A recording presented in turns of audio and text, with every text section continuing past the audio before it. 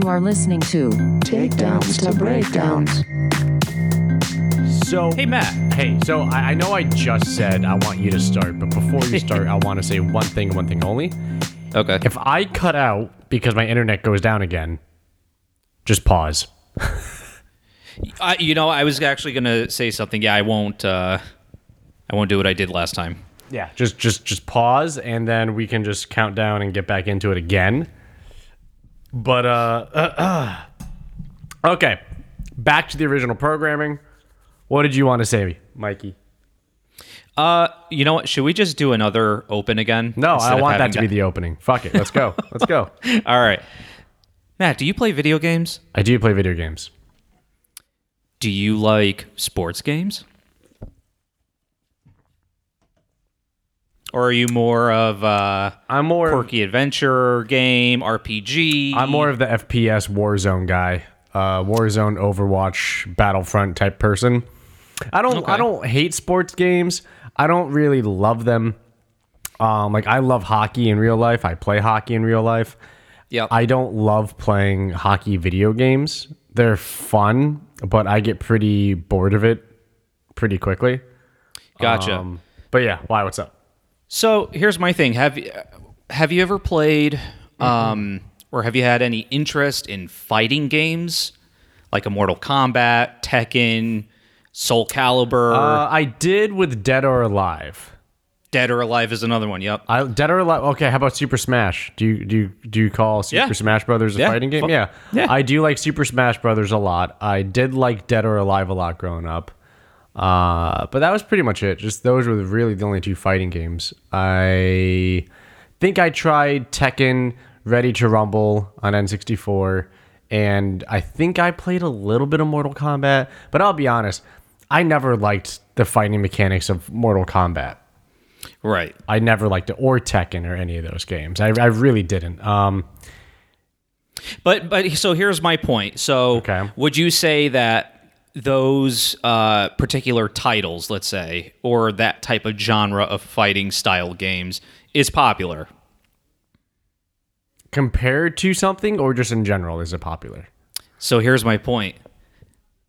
Why are UFC games not as popular as compared to a Mortal Kombat or a Tekken or a Super Smash Bros?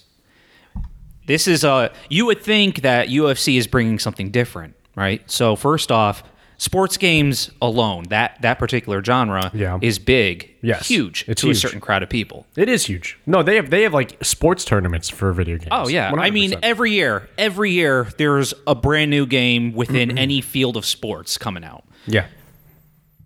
I feel like the UFC though is on the bottom of the totem pole, and you would think that with a fighting game, this was their chance to be unique. Like, this is real fighting. My question is, why do you think it's not as popular as something like Mortal Kombat? Now, just to give you a little fact, the very first UFC game came out, I believe it was August of the year 2000 for Dreamcast. And then it was later released for PlayStation 1 and Game Boy or Game Boy Color that following November. Okay.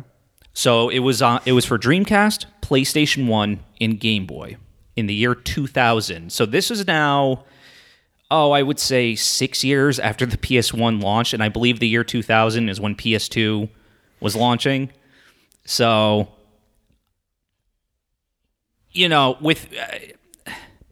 I have my thoughts and opinions as to why, but I want to before you get your take on it. Before you give your thoughts and opinions, I want to ask you a question. Well, Sure. let me answer. I never finished answering your question. I have played the UFC video games. The last one I played was, I haven't played one since 2 versions ago. So I think the last one I played was UFC 2. Okay. And it was actually really entertaining. I think I was Brock Lesnar, and I loved it because I was just a fucking. Oh, the Lesnar era. Okay. It was that's a lot. I remember because I was thinking I'm just gonna be Brock Lesnar. I'm just gonna fucking throw people around. It was fantastic. Just knocking people out all the time. I Here's the thing. I liked it in the sense that it was cool that I got to see the fighters I wanted to see more often. Mm-hmm. You know, like, I wish, Brock Lesnar doesn't have a lot of fights in the UFC, but I can match him up against whoever I wanted in a video game, and I could control it. I didn't like the mechanics. The mechanics weren't bad. It was just, how can I put it? And maybe this answers why I think it's not as popular. The gameplay is not bad, right? The gameplay is not bad. The mechanics are not bad. You feel like you're like, when you get taken down and you're trying to, you're trying to hip escape out, right? Like, trying to get off the ground and be able to get back up. That same scramble with the controller and the timing and like the management of your stamina is the same. It's not the same. It's like a similar process of when you're actually trying to move, right? If you did that training on the mat. You know what I'm saying? So in that sense, they did a great job of transferring over that sequencing into video games. The downside is that the video game, much like untrained professionals in real life, is very, very slow in comparison to the real life thing. In the real life thing, it's a fast scramble. It's a quick move. It's a fluid thing. In the video game, your guy's just laying there like moving in animation, and then you try to make a move and you fail, so you go back to the animation, and like it's the same thing for the person you're fighting. And it's just, I think the while the feeling is similar and like the pace of decision making and scrambling to do the right tactical thing, whether it's just inputting controls to do the right move or making the right decision if you were training on the mats, it makes a connection, but the visual connection is lost because you have like a 3 to 6 second time frame of the two fighters just laying on top of each other until somebody successfully hits the combo and then one guy moves or one girl responds. You know what I mean? It's just, so it looks really fucking weird. And it's not I guess when you're playing it, the experience is there, but when you're watching it, it looks so shitty. And it sucks because I think they did a great job of trying to make it like a real process, almost like, this is kind of bullshit, almost like learning martial arts in the sense of how do I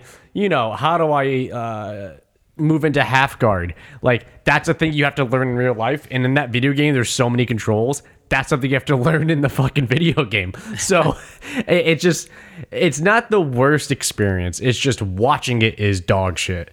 And I think that's a big detriment because when you have games like Dead or Alive or Mortal Kombat, watching it is so fluid and watching it is so, like, graphically there's more going on, right? Like you're ripping somebody's like heart out of their chest or you got some big ass titties bouncing around in like a bikini or something. Like you have something that's graphically and visually, I guess, more fluid than the pauses you have in the UFC video games, right? Okay. Right. But here's an example of a fighting game from real life that I think fucking knocks it out the park, and that is the EA Sports Fight Nights. The boxing games. I don't know if you played any of the boxing games. Holy fuck, is that fluid as shit. It's like basically VR. It's so good. First person view, you get controls. I've seen skilled players play it, and it's like a boxing match. Yeah. High block, they're going low to the body, they're like stepping out, they're moving to the side, they're stepping back in, they're running out of stamina, so they're backing up. Oh shit, they got caught in the corner. That dude's unloading. They're trying to clutch and grab so they can so they clinch and hold, get their stamina back up, they get separated. Now they come on the offensive, try to get center ring control. Like, it's really fucking smooth and it's good animation and it's fun. It's a fun game. But that's a game that's so complex because there's so many. Because it's so good and so fluid, it requires so much dynamic control input, like how to lean back, have a high guard, have a low guard, switch which guard, which side, cross on what arm, like hook on what arm, uppercut, step back, like cut back, move to the side. Like, it's crazy shit. It's crazy shit. It turns into What's a good way to put it? It reminds me a lot of the arcade game where shit lights up and you got to tap it. Yeah. On the wall. It's like that at like the fastest, hardest levels. Like, oh shit, like it's just you're going, it's nonstop. So yeah, that's how I view it. That's, I guess, what you could say how I view the UFC game stacks up against its competition or what else is on the market, right? Okay. Does everything I said make sense or no? Yeah. Pretty much it's more, I don't know if I want to use the term patience and being more strategic about your every move in the game, which is why it could be more slow-paced at times. But, I was kind of thinking of this, and I actually forgot to even mention like wrestling games, because I feel like even wrestling games are... I was going to bring that up. Yeah, well, at least they were pretty big. I feel like they were more popular in like the 90s, maybe early 2000s. I'm not sure how popular they are today, but is that a fighting game in your eyes? I would consider it fighting, sure. Thank you. It's a martial art, my man. Right. Now I lost my train of thought. Oh, so the point I was going to make was... Yeah. Back in the old days of like Nintendo or Atari, I mean, before WWE, it was WWF. Yes. And, I mean, they were coming out with video games back on those consoles in the 70s, 80s. So, fighting games have been around for a while, particularly wrestling. The only boxing game I've ever played is Mike Tyson's Punch-Out. But even getting into other sports games in general, there were games like NBA Jam. I played that as a kid. It was a basketball game, but there were certain moves that were a bit unrealistic, like when you're doing a slam dunk, but the ball's on fire, so there were some visuals to it that didn't make it feel like it was extremely, like 100% real. What else? Like I said, wrestling games. I used to play those. What was one? WWF Warzone, WCW versus NWO, and for the PlayStation. As far as UFC games, I've never touched them. Never really played any other sports games. It's not really my genre to go to. Right. But in terms of fighting games, the very first UFC debuted in 1993, and it took them 7 years to either gain that popularity or reputation or something for them to finally come out with a game. But at that point, in 93, Mortal Kombat was out. Mm-hmm. You had, well, at least in the next year, I mean, the introduction to the Tekken games. Tekken 1 was going to come out. You had Capcom, so there was already some... What was the Capcom? Oh, yeah. Street Fighter. Yeah. You had Street Fighter games. Yep. Yeah, so there was such a huge competition, but I think what was great was you were seeing almost this... I guess I would say like comic book style fighting, like a Marvel, like it was fighting, yes, but it was so science fiction, and Mortal Kombat was absolutely gruesome. I mean, how can you top that? What they were doing and the fatalities and stuff. Yeah. And then you get to the year 2000, UFC has been around for 7 years now. They finally decide to put out their very first game, which, from what you're describing, I believe the very first game kind of worked in the same way, if I'm not mistaken. And probably not as technical as today, but similar. And they advertised it as realistic fighting experience. What didn't help either was releasing it on the Dreamcast. months before the very popular PS1 and then Game Boy Color. But like I said, I believe the PS2 was already out in the year 2000. I'm not sure what month, but then they go and release it on PS1 and then Dreamcast, which was one of the number one like failed systems of all time. Yeah. So already they were set back. So it was more of their timing was off for sure.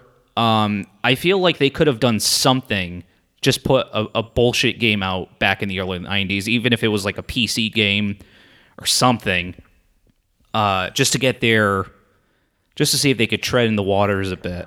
Right. Well, but like if you're gonna talk about like releases and stuff like that, that gets way more, I think, legal, right? Like it turns into what's the publisher agreement, what's the contract agreement for the developer, like what's the distribution agreement. You know, I feel like there's a lot more legal parts involved. I'm not absolving, you know, anybody involved in that as to why the first game flopped, but I mean, there's more to it that probably was going on behind the scenes. I mean, I'm sure. I agree with you. I don't think any of those things lined up for them to have a successful launch. But I was playing UFC 2, I believe. I think it was the second one. I was getting that on PS3. PS3 I was playing it. The second one, I believe it was. Who was the cover of the first UFC game? Was it like Chuck Liddell or somebody? It's funny you say that. It was it looks like a very young Tito Ortiz just destroying somebody. I can't even make out the guy, and the picture is taken from the outside of the cage looking in, and I want to say it's Tito Ortiz. The second game had Chuck Liddell, Tito Ortiz, and then there's a third guy in the background. So I'm not really sure. I could actually look it up now. I had it saved on my phone. All right. Yeah, it was. Yeah, that's Tito Ortiz on the first game. Tito Ortiz. Okay. The second game had Chuck Liddell, Tito Ortiz. I'm not sure who that guy in the back is, the third guy. But yeah, that was the Tito and Chuck era. Okay. I think something that and this is where credit has to go to Dana. I know he gets a lot of flack on social media, and he gets a lot of flack from journalists and media in general, right? For his bullish attitude on things and his general like demeanor when it comes to some interactions. But Dana White navigated through such a crazy time frame for the sport. Putting Tito Ortiz on the cover of a cage fighting video game is a choice where you say, this is a representation of the demographic for our game. And you either make that choice when you feel confident that you have enough capital in the market that the demographic that you target and represent with that picture, they will buy it because that's what they want. Or you're putting it out there with a very real threat of all the negative attention to cage fighting being hyper realized with the visual of Tito Ortiz. Do you know what I'm saying? It's like just angry, you know, like short crop haircut guys just yelling and hurting each other, and then you put a picture of Tito Ortiz up. That's either going to be the stereotype that people that don't like cage fighting think of, and then they're getting reaffirmed of that belief when they see it. Or B, you do what Dana did, which is you take the risk and say, I think we have enough of a footprint in the marketplace that if we do this, we lean into the image of what we truly are. The true fans of this sport will buy this game because they see that and they know what this is. And he was right. Well, maybe not with video games, but he was right with the choice of they came out with 4 more UFC games. Like obviously they're working in a good direction here. You know, so and to go back to your point, I guess it's still kind of similar. Why are we still going to be putting out video games when we have to compete against Street Fighter and Mortal Kombat and insert whatever fighter game here. And I guess it's because the UFC makes enough money where they could take a loss in that market and they'll feel fine. It's just the representation that they want and the outreach of marketing to a younger audience, as that game covers in video game stores everywhere and on websites. Or it's because they are selling enough to the demographic that wants it, that they're making enough money off of it to keep doing it. See, but would it be affecting them financially or EA Sports? That depends on the contract deal. That depends on the contract for it. So I have no idea. But it's very possible it's EA Sports and it's just using the UFC likeness and the UFC gets a cut because it's their shit. I'm assuming UFC doesn't have a development team or a gaming studio to be able to say that. Hence why they're with EA Sports. It's not like EA is just publishing the game.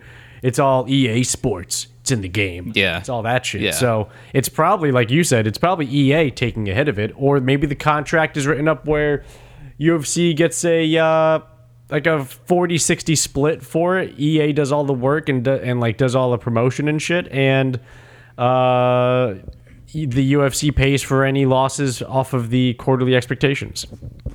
I don't know. I have no idea how they pull this off. Yeah. But that's so how it appears.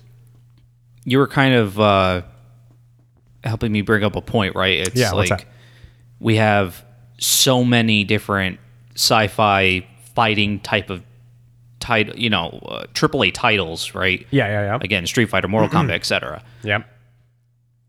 Is there, that you can think of, because I can't think of anything, is there another MMA game besides UFC? No. Isn't that kind of interesting? Or there are other wrestling games that aren't affiliated with. Well, wait a minute. Popular. That's a good point. Is there a Bellator video game? You know what? I don't know. I'm assuming no. We're gonna do a quick Google search right now, live. Yeah, you know what? It's interesting because I'm at Game Exchange or GameStop quite often, and these are games I really don't see. Well, more of the newer UFC games I'll see, like whatever the latest one is. But Bellator.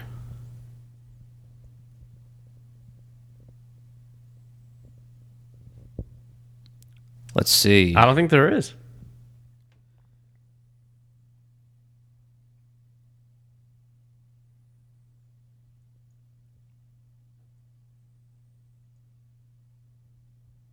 I don't think there is. Your silence is speaking volumes right now. EA Sports. Oh, wait a second. There is a game that came out in 2010 called EA Sports. I don't know if my camera's going to pick this up. Nope, because of the thing. That's fine. That's fine. EA Sports MMA. On the cover is Randy Couture. An actual, like, it's him. And, that Russian guy. Who, Fedor? Let's see if my camera's not going to pick it up. The Russian guy. Hold on. I believe he's Russian. You believe he's Russian? I'm going to send it to you right now. You said nothing when I said Fedor, so I don't know another huge Russian name. I think that's him. You think it's Fedor? This was a PS3 and Xbox 360 era game. And it does not say specifically UFC. It does not say Bellator. It's simply EA Sports MMA. Oh my gosh, what is this? Right? What is this? And it's not like unknown fighters. Oh my gosh, EA Sports MMA? Oh, here we go. Bellator MMA Onslaught for Xbox 360.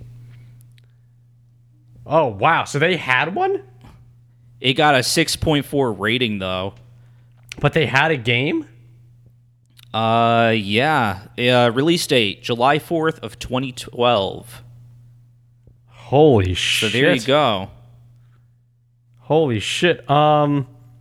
Anyways, I think that is Fedor, and that's Couture. So I stand corrected. There you go. That's actually interesting how... I mean, there were UFC games out. So for EA Sports to then make a game simply called MMA, and you have a UFC fighter... And wait, was Fedor part of UFC? No, I thought he was a different... No. He was not. He's never been UFC. But EA Sports MMA is a global MMA video game, which is not restricted to one brand or region. So it's like a bunch of top dogs from all sorts of federations or companies. I don't know kind of how they got one. that, unless the UFC did it early on, thinking it had to because it didn't have the lion's share of the market. But I couldn't. Could you imagine the UFC now doing a video game in partnership with fucking Bellator? That's not going to happen. They wouldn't do that. Yeah, no. Strike Force in UFC. Mean, like I said, no. there was a game that was very popular, a wrestling game. WCW versus NWO. True. You had two different federations going up against. I mean, I think if Dana and whoever was in charge of Bellator or One FC or Pride or whatever, I think that'd be a very interesting game. You have UFC fighters versus Bellator fighters, and you have this fantasy sports game now. 100%. But the problem is, Dana likes money. And the problem with doing that now is that because the UFC is the premier promotion in the MMA industry, the MMA sports sphere, right?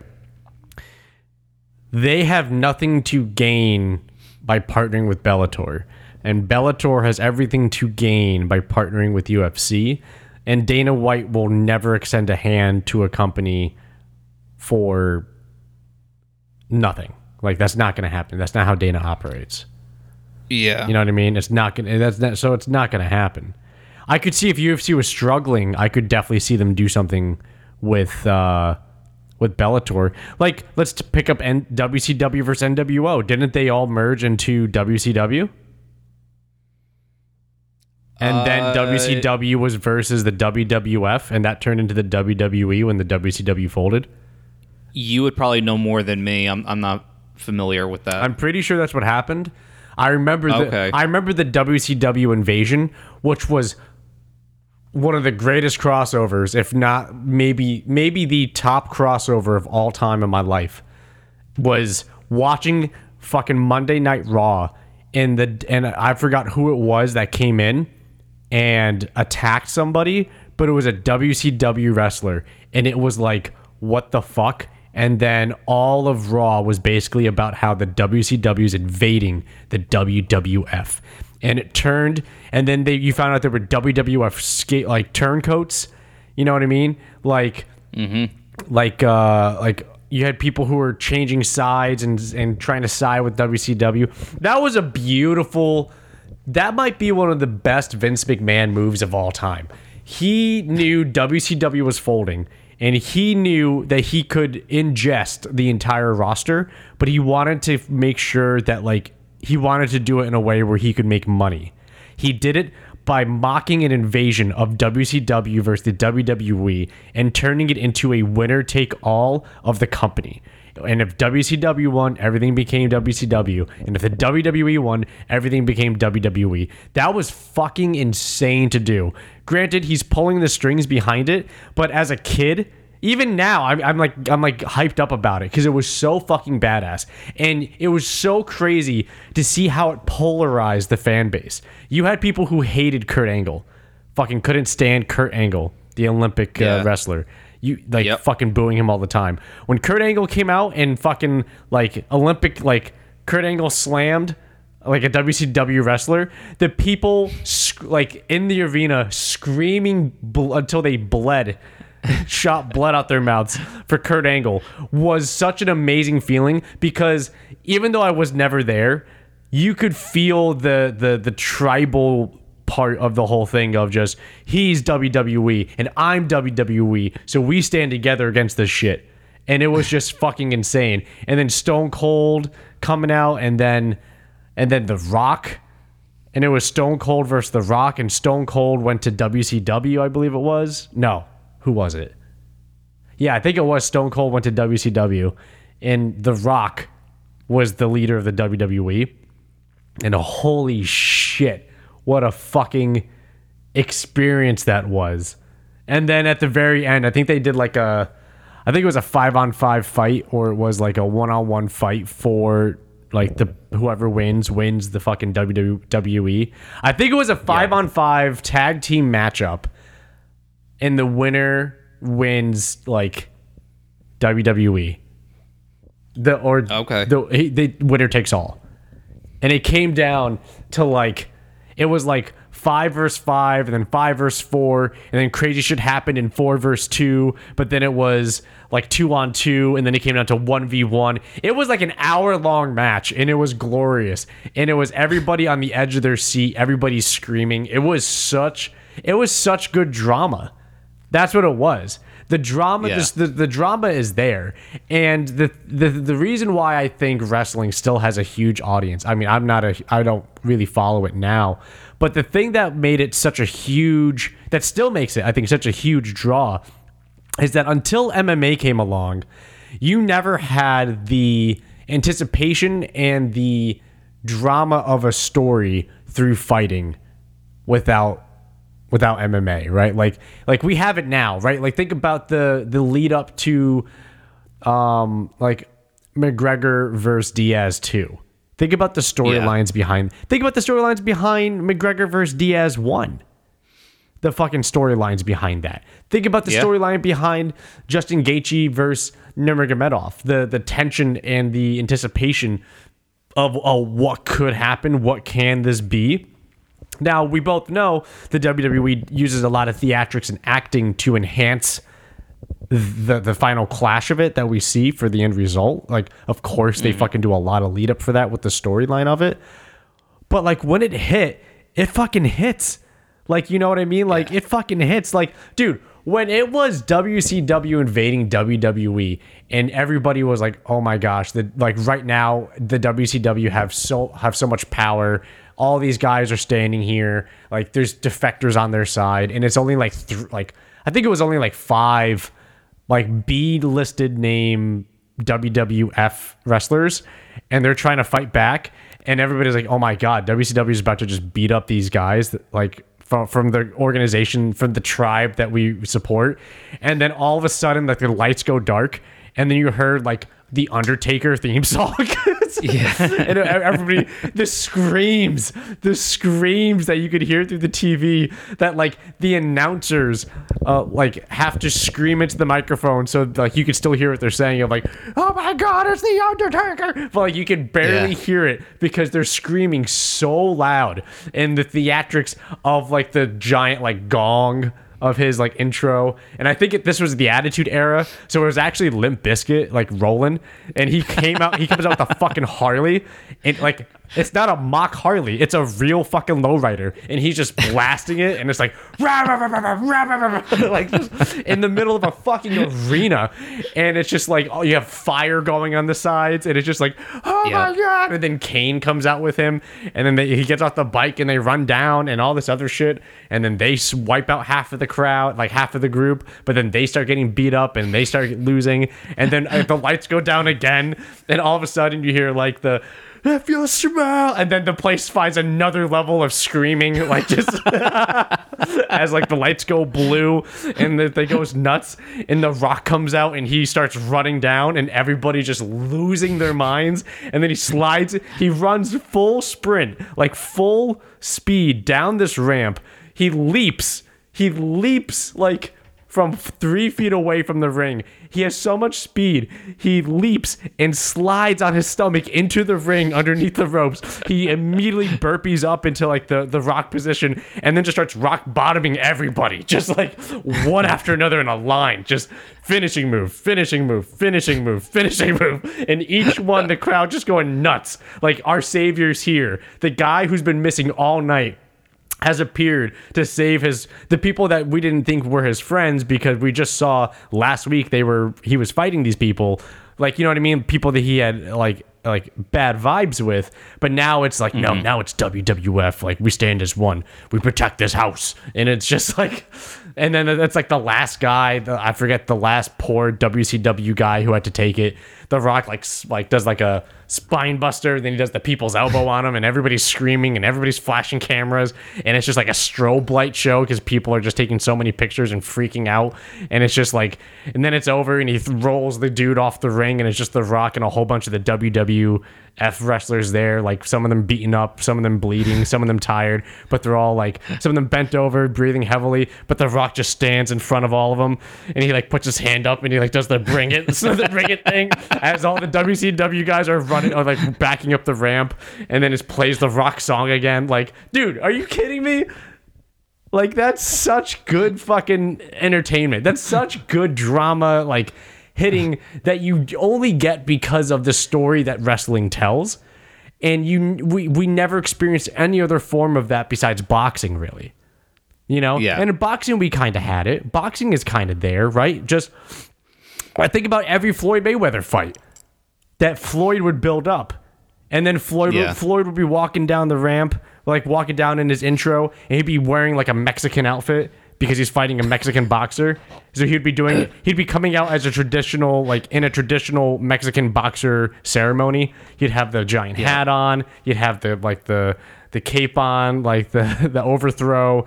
They'll be playing Mexican music. He'll have a mariachi band behind him and shit, being a fucking troll. That's wrestling. That's a wrestling move. The build up and the drama and the theatrics of that to hype up the fight, to be like, I fucking hope De La Hoya beats the fuck out this guy. I hope De La Hoya has like, it's possessed by some Mexican spirit that allows him to punch through Floyd's face, because fuck this dude for being an asshole, you know? And that's the drama of it, and that's the power of it. And I think with MMA, that never happened at first, but it slowly began. I don't want to say, I forget, I don't know what era I could say it is, but probably around, you know, Chuck Liddell, the Iceman cometh. And you see like these crazy knockouts, and he does that like finish when he wins, and he like whips his arms open and he screams, and veins are popping out of his fucking skull. It's just like, that's a theatrical part of it. It's just, we see this monster, we see the Iceman, like ice runs through his veins, he fucks people up, like watch him, and like, oh no, but you know, Tito's gonna get him, Tito's this badass, and then bop, nope, no he doesn't. And then you see the giant finish, the giant theatrical celebration by Iceman, just the roar and the scream. Like, it's similar, but I feel like MMA hits with that dramatic impact and that theatrical depth by the reality of the situation of us being literally on bated breath, because it's so random. We don't know. There's no way to predict it. You know what I mean?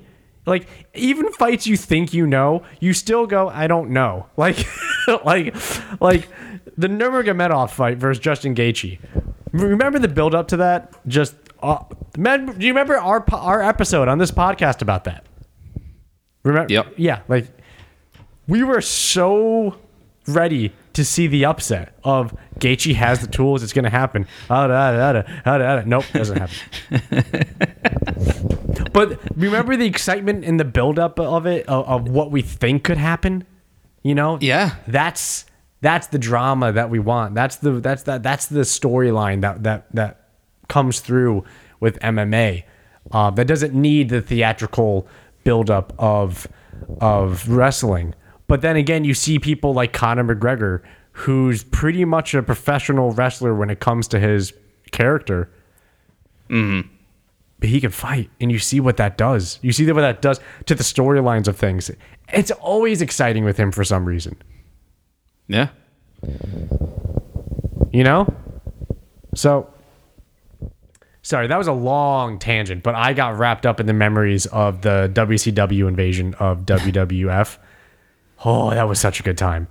Oh, shit. If I ever run into Vince McMahon, I don't care for the guy. I don't care for his family. I don't care for anything about what he stands for. But I will have to say, to his face, I'll have to say, Vince, I don't know what you did specifically behind the scenes for the WCW invasion saga of the WWF before it turned to the WWE. I want to just say it was some of the greatest stuff I've ever seen in my entire life. It was just so captivating and so fucking thrilling. And I don't know what backdoor contracts were made or talks were had, but whatever strings that were pulled to set up every single thing that happened, holy shit. The energy from that was just untouchable. Yeah. Oh. And then after that, after it turns to the WWE, I think it was the exact same year, fucking Hulk Hogan returns. Hulk Hogan. And Ric Flair. Hulk Hogan and Ric Flair come back. I think it's the same year, or maybe it was 2 years after, but it was oh my God, Hulk Hogan is fucking back? Are you kidding me? There's no way. And then he comes back and it's just like, holy shit. And then he comes out to his intro, and as somebody who never saw any of his matches growing up, because I was too young, to see his intro, it's just like, it was just so cool. Because he was a blast from the past, but he was updated, right, with the colors and like the lights and the music and the video they would play on the Jumbotron for him. Yep. So fucking cool. And then you have The Rock versus Hulk Hogan at WrestleMania. The build up to that fucking fight. Dude. It's good times. Dude, this is going to turn into a wrestling podcast. Fuck this. Fuck this MMA bullshit. And this is why wrestling video games are more popular than MMA. Yes. See, that's why. And you just proved my point. Why are MMA games not as popular? So my point's going to be, my topic of conversation is going to be very quick. Okay. And it is, or actually, okay, it's not a point. I guess it's a point I'm going to make with a question. But how come Kamaru Usman is not given the conversation of his greatness in the same way that other people have given other champions like George St. Pierre or Anderson Silva? Is it because they think he's boring, or? Yeah, I was, it's funny because he's not the only one that has kind of gone through that. Like there was like Tyrone Woodley. He was close. Kind of the same thing. Woodley was close. He was close. But yeah, with Kamaru, I don't know if it's maybe he just has like a boring fighting style, or it's the build up to the fight, like the way he's marketing himself, or whatever his managers are telling him. He's a savage, man. He's a savage. He really is. I don't think he's been taken down once in the UFC. I think he still has a perfect takedown defense record. Yeah, and I mean, I even saw the stat photo that you had sent. That's insane, right? Him and Khabib, it's off by like 0.04% of I think it was their control. Right. Takedown. It wasn't defense. It was them controlling the situation or something like that. And literally, he's only behind by like 0.04 or 0.05% to Khabib. It's amazing.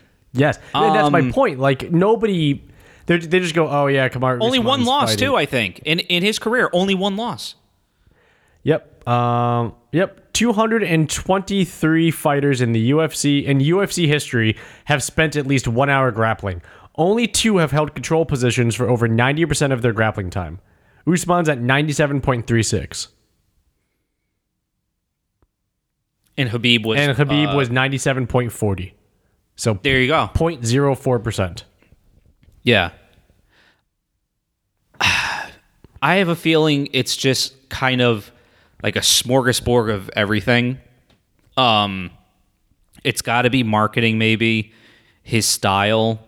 Although he's doing a great job, no one's denying that. I think it's a little bit of that. I think it's a little bit of maybe the build up to his fights during press conferences. Maybe like I hate comparing people to fucking Conor all the time and like the way he is, but it's almost like he tries to act like not necessarily a thug, but like a tough guy. You mean more of a badass than he truly is at heart. You know what I mean? Right. I feel like with Conor, yeah, it is a show, but I feel like a part of that is actually Conor. Like in real life. Yes. Like the trash talking and the cockiness. Absolutely. And I don't know if that has anything to do with his Irish heritage as well. I don't know the people of Ireland, but maybe it's also a mix of that. But so I don't think it's one particular thing, and I don't think it has anything to do with the guy and his talent, because clearly he has it. I just think, again, it's like little things that create a big thing, and because of that, he always seems to be the underdog, no matter who he's fighting. I did see the finishing move, like that little jab that he pulled off on Burns. Is that the guy? Yep, Gilbert Burns. He fought. Yep. Which was second or third round, and again, I mean, great job. You did your job. You got the guy in the ground. Herb Dean's kind of confused whether or not he should be stopping the fight. Yeah. A few times he kind of went in and was like, yeah, no, keep going. But I don't know. I've watched. I'm going to be honest. I'm one of those guys, though. I was never really into Kamaru, and I think maybe it's because of the way he's being marketed. I agree with you with his trash talking. Like like when he trash talked and trash talks, because he still does it, Jorge Masvidal, there's a significant difference to their trash talking, and I'm not saying just what they're saying, but almost the authenticity behind it. Maybe it's because that's what I mean. Yeah, maybe it's because we know that Masvidal is literally like a guy, like a street fighter, like a fucking guy from the street who lives and breathes that kind of shit, and he is a hard ass, and he is a dude who's, you know what I mean, like that's kind of who he is. Kind of like the Diaz brothers, right? Like when they talk shit, there's an authenticity behind it. It's like, well, yes, if you hear about their upbringing, you're not surprised about hearing that. And I'm not saying Usman's from like some kind of like royal background, so it sounds weird, but I know what you mean. It's just like, I mean, he is a savage. I mean, I'm not going to say he's not a badass. I'm not going to say that he's not a savage. Here's the weird thing I'm going to say to kind of partner with what you're saying. I thought he was a fucking killer until he won the belt. And it's not that I don't think he's a killer, but I went from hyping that dude up like, yo, this dude's a fucking monster. He is terrifying. To then he won the belt, and now I'm just like, it's Kamaru, yeah. I don't know why. I don't know why I have that opinion change, or not opinion, because I haven't changed my opinions. I know he's a savage, but I guess my feeling on him, like my feeling on him is just like, yeah, it's a Kamaru Usman fight versus Gilbert Burns. I'm sure it'll be fun. Versus before, it would be like, oh, who's facing Usman? Oh, dude, people sleeping on Usman. He's a fucking monster. You don't want to sleep on that dude. Yeah. Yeah, it's weird. And like I said, he's not the first fighter that I know me personally, like I've felt similar towards, and millions of other people. And although this point that I'm going to make could be argued because of the type of weight class that he was in, but I mean, look at Mighty Mouse, I mean, you're the one that always brought it up, and until like I started watching his highlights and really seeing who he was as a person and a fighter, and I'm like, Jesus Christ. And the guy just never got the fucking not necessarily, I guess, respect, but just being acknowledged and publicly, yeah. It's so weird. It is. I mean, he like Mighty Mouse is recognized by all fighters. Like GSP is on record in interviews being like he's the best martial artist of all time.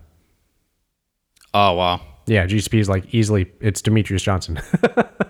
Yeah, so I'm like, who's the best martial artist in the UFC? And he goes, Demetrius Johnson. Mighty Mouse is the greatest martial artist of all time. Wow. Yeah, like a lot of fighters say, like, if I could move and fight like DJ, that would be amazing. That would be insane if I could do what he does. If I could pull off what he pulls off. I think there's things working against Kamaru, and there were things working against Mighty Mouse. And Mighty Mouse, it was, I don't want to say the size, because a lot of people like to say the size because he was like such a small weight class, but I don't think that matters. I think the thing is he was beating the fuck out of dudes so completely. Like, you and I have talked about this multiple times. Yeah. Where it would be him in his corner talking to his coach, like, yeah, no, I'm feeling pretty good. I'll make sure to take it slow on that part, and I'll make sure to counter. Okay, yeah. And then the other end, they're just like, 2 more rounds. You got 2 more rounds. like oh, you gotta hang in there, right? He's coming in with the kick. You gotta counter that kick. You gotta step back. You gotta get back in there before he can get his feet back under him. He goes back and he's just like, yeah, no, I'm feeling pretty good. I'm having fun. It's a good fight. He's like, all right, then you keep having fun, DJ. All right, thanks, man. I will. And it's just like he gets ready. So it's just, I think it was because the dominance by DJ was so fucking dominant. Like, he was clearly better than everybody he was put in the ring with, like the octagon with. It was just, yeah. I don't know. I think that was kind of the turnoff. I think that was kind of part of the turnoff with GSP. It's like, all he does is like lay and pray. It's like, well, no, he's literally outthinking his opponent, and you can watch it in real time. The dude is basically a master chess player. Like, we're watching him put everybody into checkmate every single fight. Like, right. It's insane. But I think it was because people were getting bored of the predictability of it. It was just, yeah, GSP is going to win. He's going to win on points because he's going to outsmart the guy, beat him on takedowns, blah, blah, blah. He's not going to get hit or hurt, blah, blah, blah. You know what I mean? And remember the crowd reactions whenever GSP would get tagged? Yeah. Not so much in like, yay, he got hurt, but more just, holy shit, he actually got hit. Like, that was the reaction. It was, whoa, They actually caught him with something. They actually hit him with a good hit. Whoa, we never see that shit. Like, that's the reaction to it.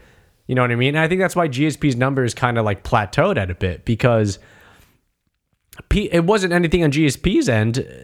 You can't be like, oh, GSP should have been like Conor McGregor knocking people out, or Ronda Rousey like armbarring everybody every single match. It's just, no, that's not a feasible long-term strategy. The end of the day is the win. I can't fault anybody how they get a win. I think the problem is that the style becomes predictable. And I think Kamaru has quickly turned into that style. It's just, you can't take him down, so people don't go for the takedowns on him. Or if they do, Kamaru just fucking wrestles the shit out of him. Or just, clinches them like a motherfucker against the cage. And then it's just a clinch game. And Kamaru is a fucking machine when it comes to grappling like that. So it's like Nurmagomedov. It's just, okay, cool. Oh, yep. Hey, look at that. He's trapping the legs. Oh, look, the guy in the bottom is trying to position off and like angle off the fence. Now he's on the fence, and now, oh, look, Nurmagomedov is climbing up the body, and there's the choke. It's just, yeah. The thrill behind watching Nurmagomedov fight was always, can he make that happen though, or will he get hit? Because he never had the same, I don't know, flair in the stand-up. Not that he didn't have the skill. He definitely still had skill in the stand-up, clearly, as we've seen. But with Kamaru, because people know he's so strong in the clinch, and they know he's so strong on the fence, and he's so strong with the takedown defense, they just strike with him. And then you turn into a Colby Covington versus Kamaru Usman match, where it's a back and forth until the 5th round, where Kamaru just powers through and KOs. Because clearly, as we just saw versus Gilbert Burns, he's got fucking power. Like, that was a jab, I think, that like flashed. It was just a jab. Just yeah, just boom. So I mean, it's yeah. I mean, I think it's maybe the predictability with Kamaru is the reason why people aren't giving him the public credit that he deserves. You know what I mean? And it's not like he does it in a flashy way. It's not like GSP was very flashy either. I think that's why Izzy, who's fighting soon, I think Izzy fights in March, but I think that's why Izzy has a very predictable fight style, but it's so entertaining. He's the fucking Matrix in there, right? Yeah. He's so cocky with it. He's like a Nate Diaz, Conor McGregor brashness, but with the confidence and the skill set of somebody who like a prime yeared Anderson Silva. You know what I mean? And it's this perfect cocktail of a fighter and a brand and a product, and that's why he sells and that's why he's entertaining. Also, he talks mad shit. I remember when Izzy first got into the UFC, and you and I talked about him on this podcast. And before the episode, I sent you a video of all of his kickboxing shit, and you were like, "Holy fuck!" Remember the one where he knocks the dude out, and then he goes back to his corner, puts his feet up, and he just lays in his corner on the top rope with his hands crossed, just like, yep. That's attitude. And that's not something he's put on for his UFC brand. That's who he is to his fucking core. Yeah. You know what I mean? And it's just, it's hard to say how to become a big brand in MMA, but it's easy to find examples of it.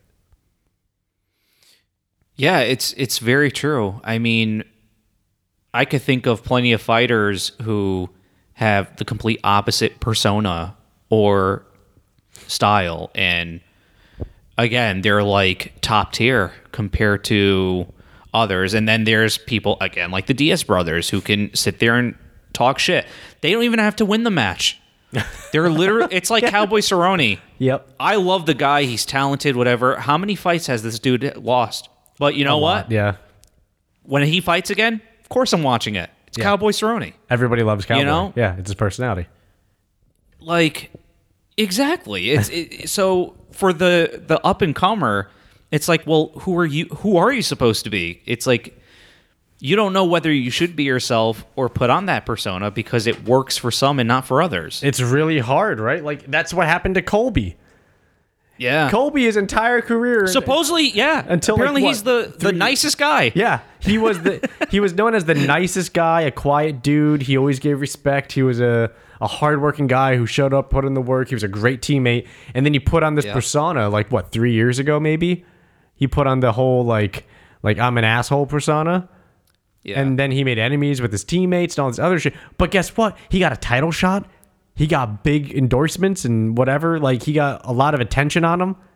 Like, he became a brand by doing it. But it's fake, and everybody knows it. And then you get videos of popping out of him talking to fans and being real with fans.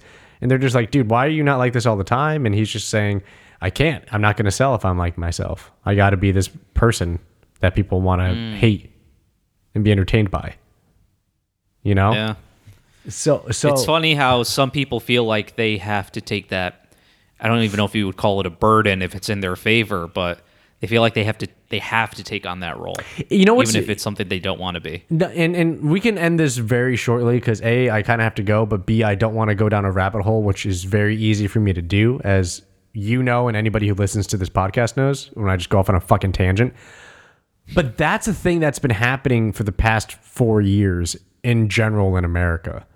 It's so easy to divvy up into kind of, I guess, a cultural and societal product to gain attention for the masses, right?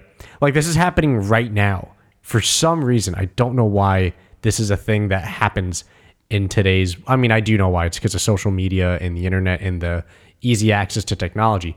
Dan Crenshaw, Republican senator from Texas, right? Yep.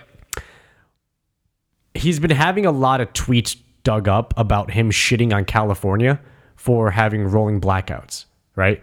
And he blames back in the summer when California had rolling blackouts, the rolling blackouts were due to the heat waves, right? Overloading generators and shit like that. And Dan, for some reason, felt a need to publicly criticize it and say it's because it's a Democratic state. It's not a Republican state. Oh. And that's why.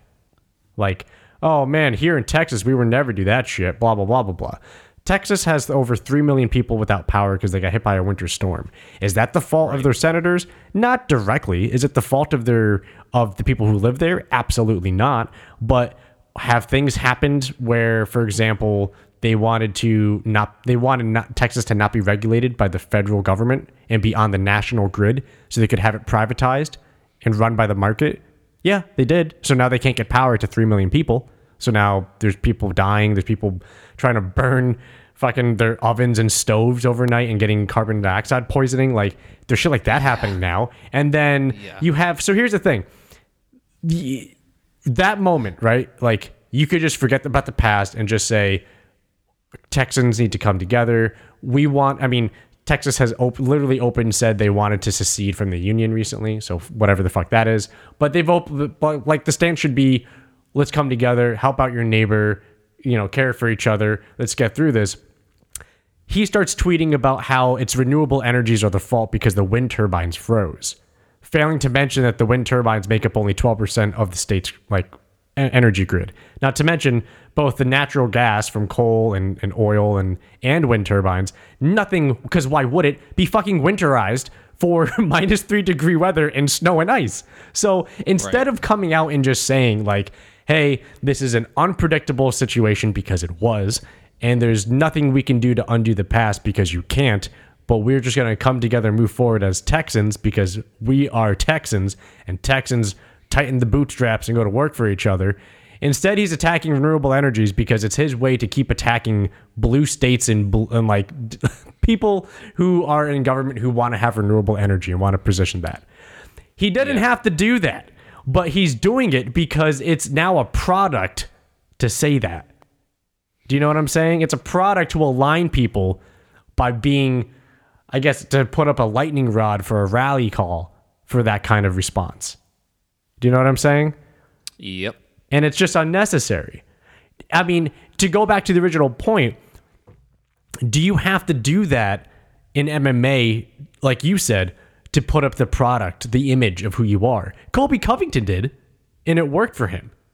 You know what I mean? Yeah. And I don't think people even really gave a shit about the fact that he was like, I'm a super Trump guy, blah, blah, blah. I don't think people gave a shit about his political belief on that. I think people gave a shit about the fact that they were like, this isn't who you are. Like, the real Kobe doesn't like hire strippers to stand with him and massage his back when he does videos. He doesn't do hit piece like insult clips that he posts on social media attacking other fighters. He doesn't talk down on his teammates at Top Team. You know what I mean? And I think it was just the fact that people saying, like you said, this is so obviously fake and phony. This isn't who you actually are. Like, you're just embellishing this product of this image that you want to have out there, right? And I think it just goes with the time that it's very easy to be with or against it in alignment with social media because you have shit like that, right? Like, you have politicians like you have AOC, for example, right? She's very popular now. Why? Because she verbally spars with other people and other politicians who spar with her. We're watching politicians fucking spar back and forth, throw insults to each other about shit. Like, why is that a discourse in government? Why is that it shouldn't be. It should be a shut the fuck up and do your job situation, right? But it's not. It's a, well, I'm going to say this. Well, oh yeah, well, did you know about this and this and and it goes back and fucking forth. But guess what? It gets the clicks, it gets the views, becomes the product. It becomes the rallying point, which sucks because at least in government, that hurts everybody to a degree. On the bright side with MMA, it either, so far, it's only helped MMA fighters. I don't know anybody who's had an identity change where it's made them less money, gotten them out of the spotlight more. You know what I mean? If anything, it's gotten the spotlight on them, increased conversation, gotten more publicity, it's gotten more marketing, it's increased eyeballs on them. It goes back to the clicks and views. And I know you don't like social media, and I know you hate the use of that kind of, I guess, frequency of integration of technology into everyday lives. But here's the downside. The downside that I have to break is that it's never going to go back. Technology is not going to change to go back to retro, to a different style of living. It's only going to accelerate and only going to increase, right? So we're in a weird, maturing phase of the cocoon of whatever it is we're fucking dealing with technology that's eventually going to change whenever we break through the other end of it. But until then, I'm surprised more fighters have not tried the Colby Covington route. Maybe they have the discussion that you said. They think about, like, is this going to hurt me? Is this worth it? Could it work? Could it fail? Yeah. You know? Like, I don't know. I think what doesn't help either is the people, the spectators, the crowd, the audience. Yeah. Because it's funny, again, how it's like we also have a part in that where we pick and choose, well, who do we want the goody two-shoes to be and who do we want this badass to be? That's a good point. So. Yeah, like I like that I think was a huge part of Ronda. We wanted Ronda to be this beautiful, badass princess, but she was really like just this fucking savage, right? Yeah. Like, and people were like, she's so aggressive. It's like, no, that's how she always has been. Like, you just had this dainty image you put up of her that you were trying to take as and put on her as that's Ronda Rousey, your interpretation of her. But everything she's giving you, which is authentic Ronda Rousey, is she's I don't take shit. I'm a fucking savage. Like, get the fuck out of my way and don't look at me type of person. And it was like, oh, yeah. Ronda's so mean. It's like, no, that's just Ronda's attitude. She's straightforward. That's how she is. Is she abrasive? Yes. But is she abrasive because she's actually abrasive to, like, from the start? Or is she abrasive because you thought she wasn't abrasive and then she turns out to be abrasive? You know what I mean? You didn't think you were going to touch sandpaper and it was sandpaper. That kind of experience where, and to an extent, it's great because Ronda never tried to sell her image, I think. Like, she never tried to sell an identity. She was just trying to always authentically be herself. Of like, I'm a hard worker. I'm a judoka. I wanted to win gold in the Olympics. I fucking bust my ass off. I train my ass off. I'm going to go in there. I'm going to fuck girls up. Like, that was her, like, fight interviews. Yeah. It's like, I'm going to go in there. I'm going to rip her arm off. That's my plan. Like, oh, okay. Like, okay, Ronda. So I just, yeah. Anyways. Good talk, my man. Good talk. Yeah. Ooh, real ranty. You know, we missed out on the Tuesday night because of some issues on my end. So had a lot of rants stored up. They built up and turned into this episode. Makes for good episodes, though. Yeah, it does. It does. All right, man. In that case, I'm going to say I will catch you on the flip side very shortly. Yes, and also just to end, you brought him up a few times, but congrats to the Undertaker on his recent retirement. Oh, yeah. So, he finally retired. Yeah. It's so weird. So. It's so weird to hear him talk and not be the Undertaker. Oh, I know. It's like, what are you talking about? Like, why are you smiling? Like, what is this? Yeah. Don't laugh. It's not what I'm used to. But yeah, congratulations to the Undertaker. Hell of a fucking career. Hell of a job. Hell of a fucking career, man. So good for him. Yeah. But yeah, happy times, happy health to everybody. And if you're listening to this in Texas, I hope you get power soon. Yes. Yes. Indeed. Absolutely. All right. Talk to you later. All right. Peace.